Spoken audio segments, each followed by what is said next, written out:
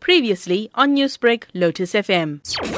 A family spokesperson, Goba, says Natasha Conabeer's disappearance and death was a shock to the family and community at large. She described Conabeer as a loving and caring person to others. This is indeed a great loss, as Natasha was the only child in the house. My dear sister is extremely lost to the sudden death of Natasha. It's no excuse, even if one had more than one child, but in this case, it is truly saddening because her mother doesn't have any child remaining.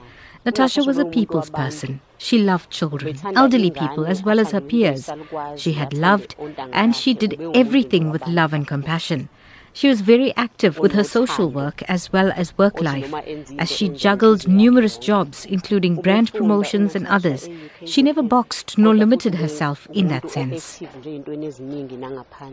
It all started when Conabeer's parents could not get hold of her, which then prompted her mother to report her missing with the police. Goba says it was unusual for the parents not being able to contact their daughter.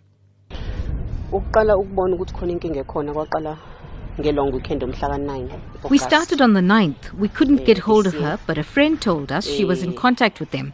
But on the 19th, her mother decided to open a case, a missing person case, because her friend told her they were no longer in contact with her. They can't find her.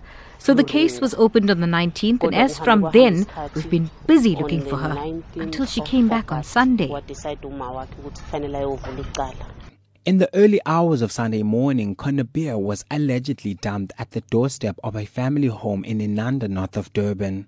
Goba says Conabeer was in a lot of pain when they found her lying on the doorstep.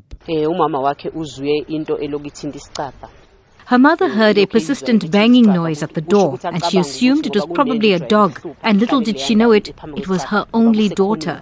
That's how she was found, helpless, unconscious, and lying there in front of the door.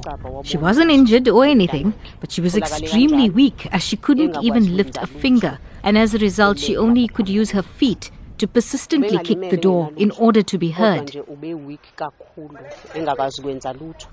According to the doctor's report, Conabeer died in hospital on Monday due to organ failure.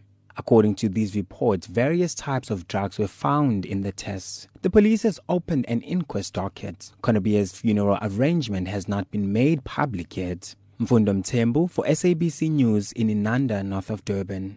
Newsbreak, Lotus FM, powered by SABC News.